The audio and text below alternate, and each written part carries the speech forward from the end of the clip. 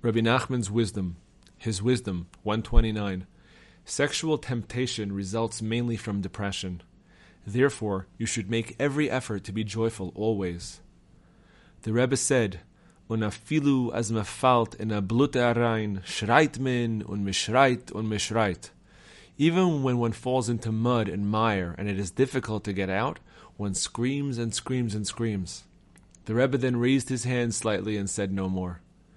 The Rebbe then spoke about the disturbing thoughts that often trouble a person in this area.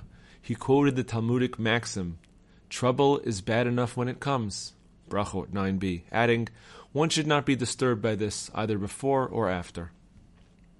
130.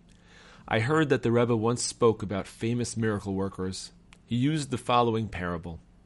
A king once had 2 sons, one wise and the other foolish. He put the fool in charge of all his treasuries.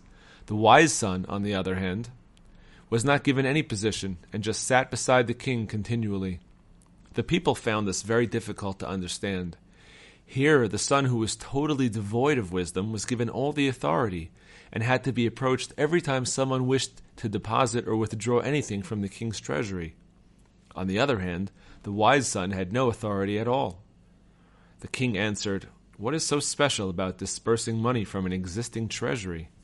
But my wise son sits beside me and uses his mind. Many times he comes up with a new idea that would never have occurred to me. He may tell me about lands I've never heard about and show me how to conquer them. This is how I build up my treasury.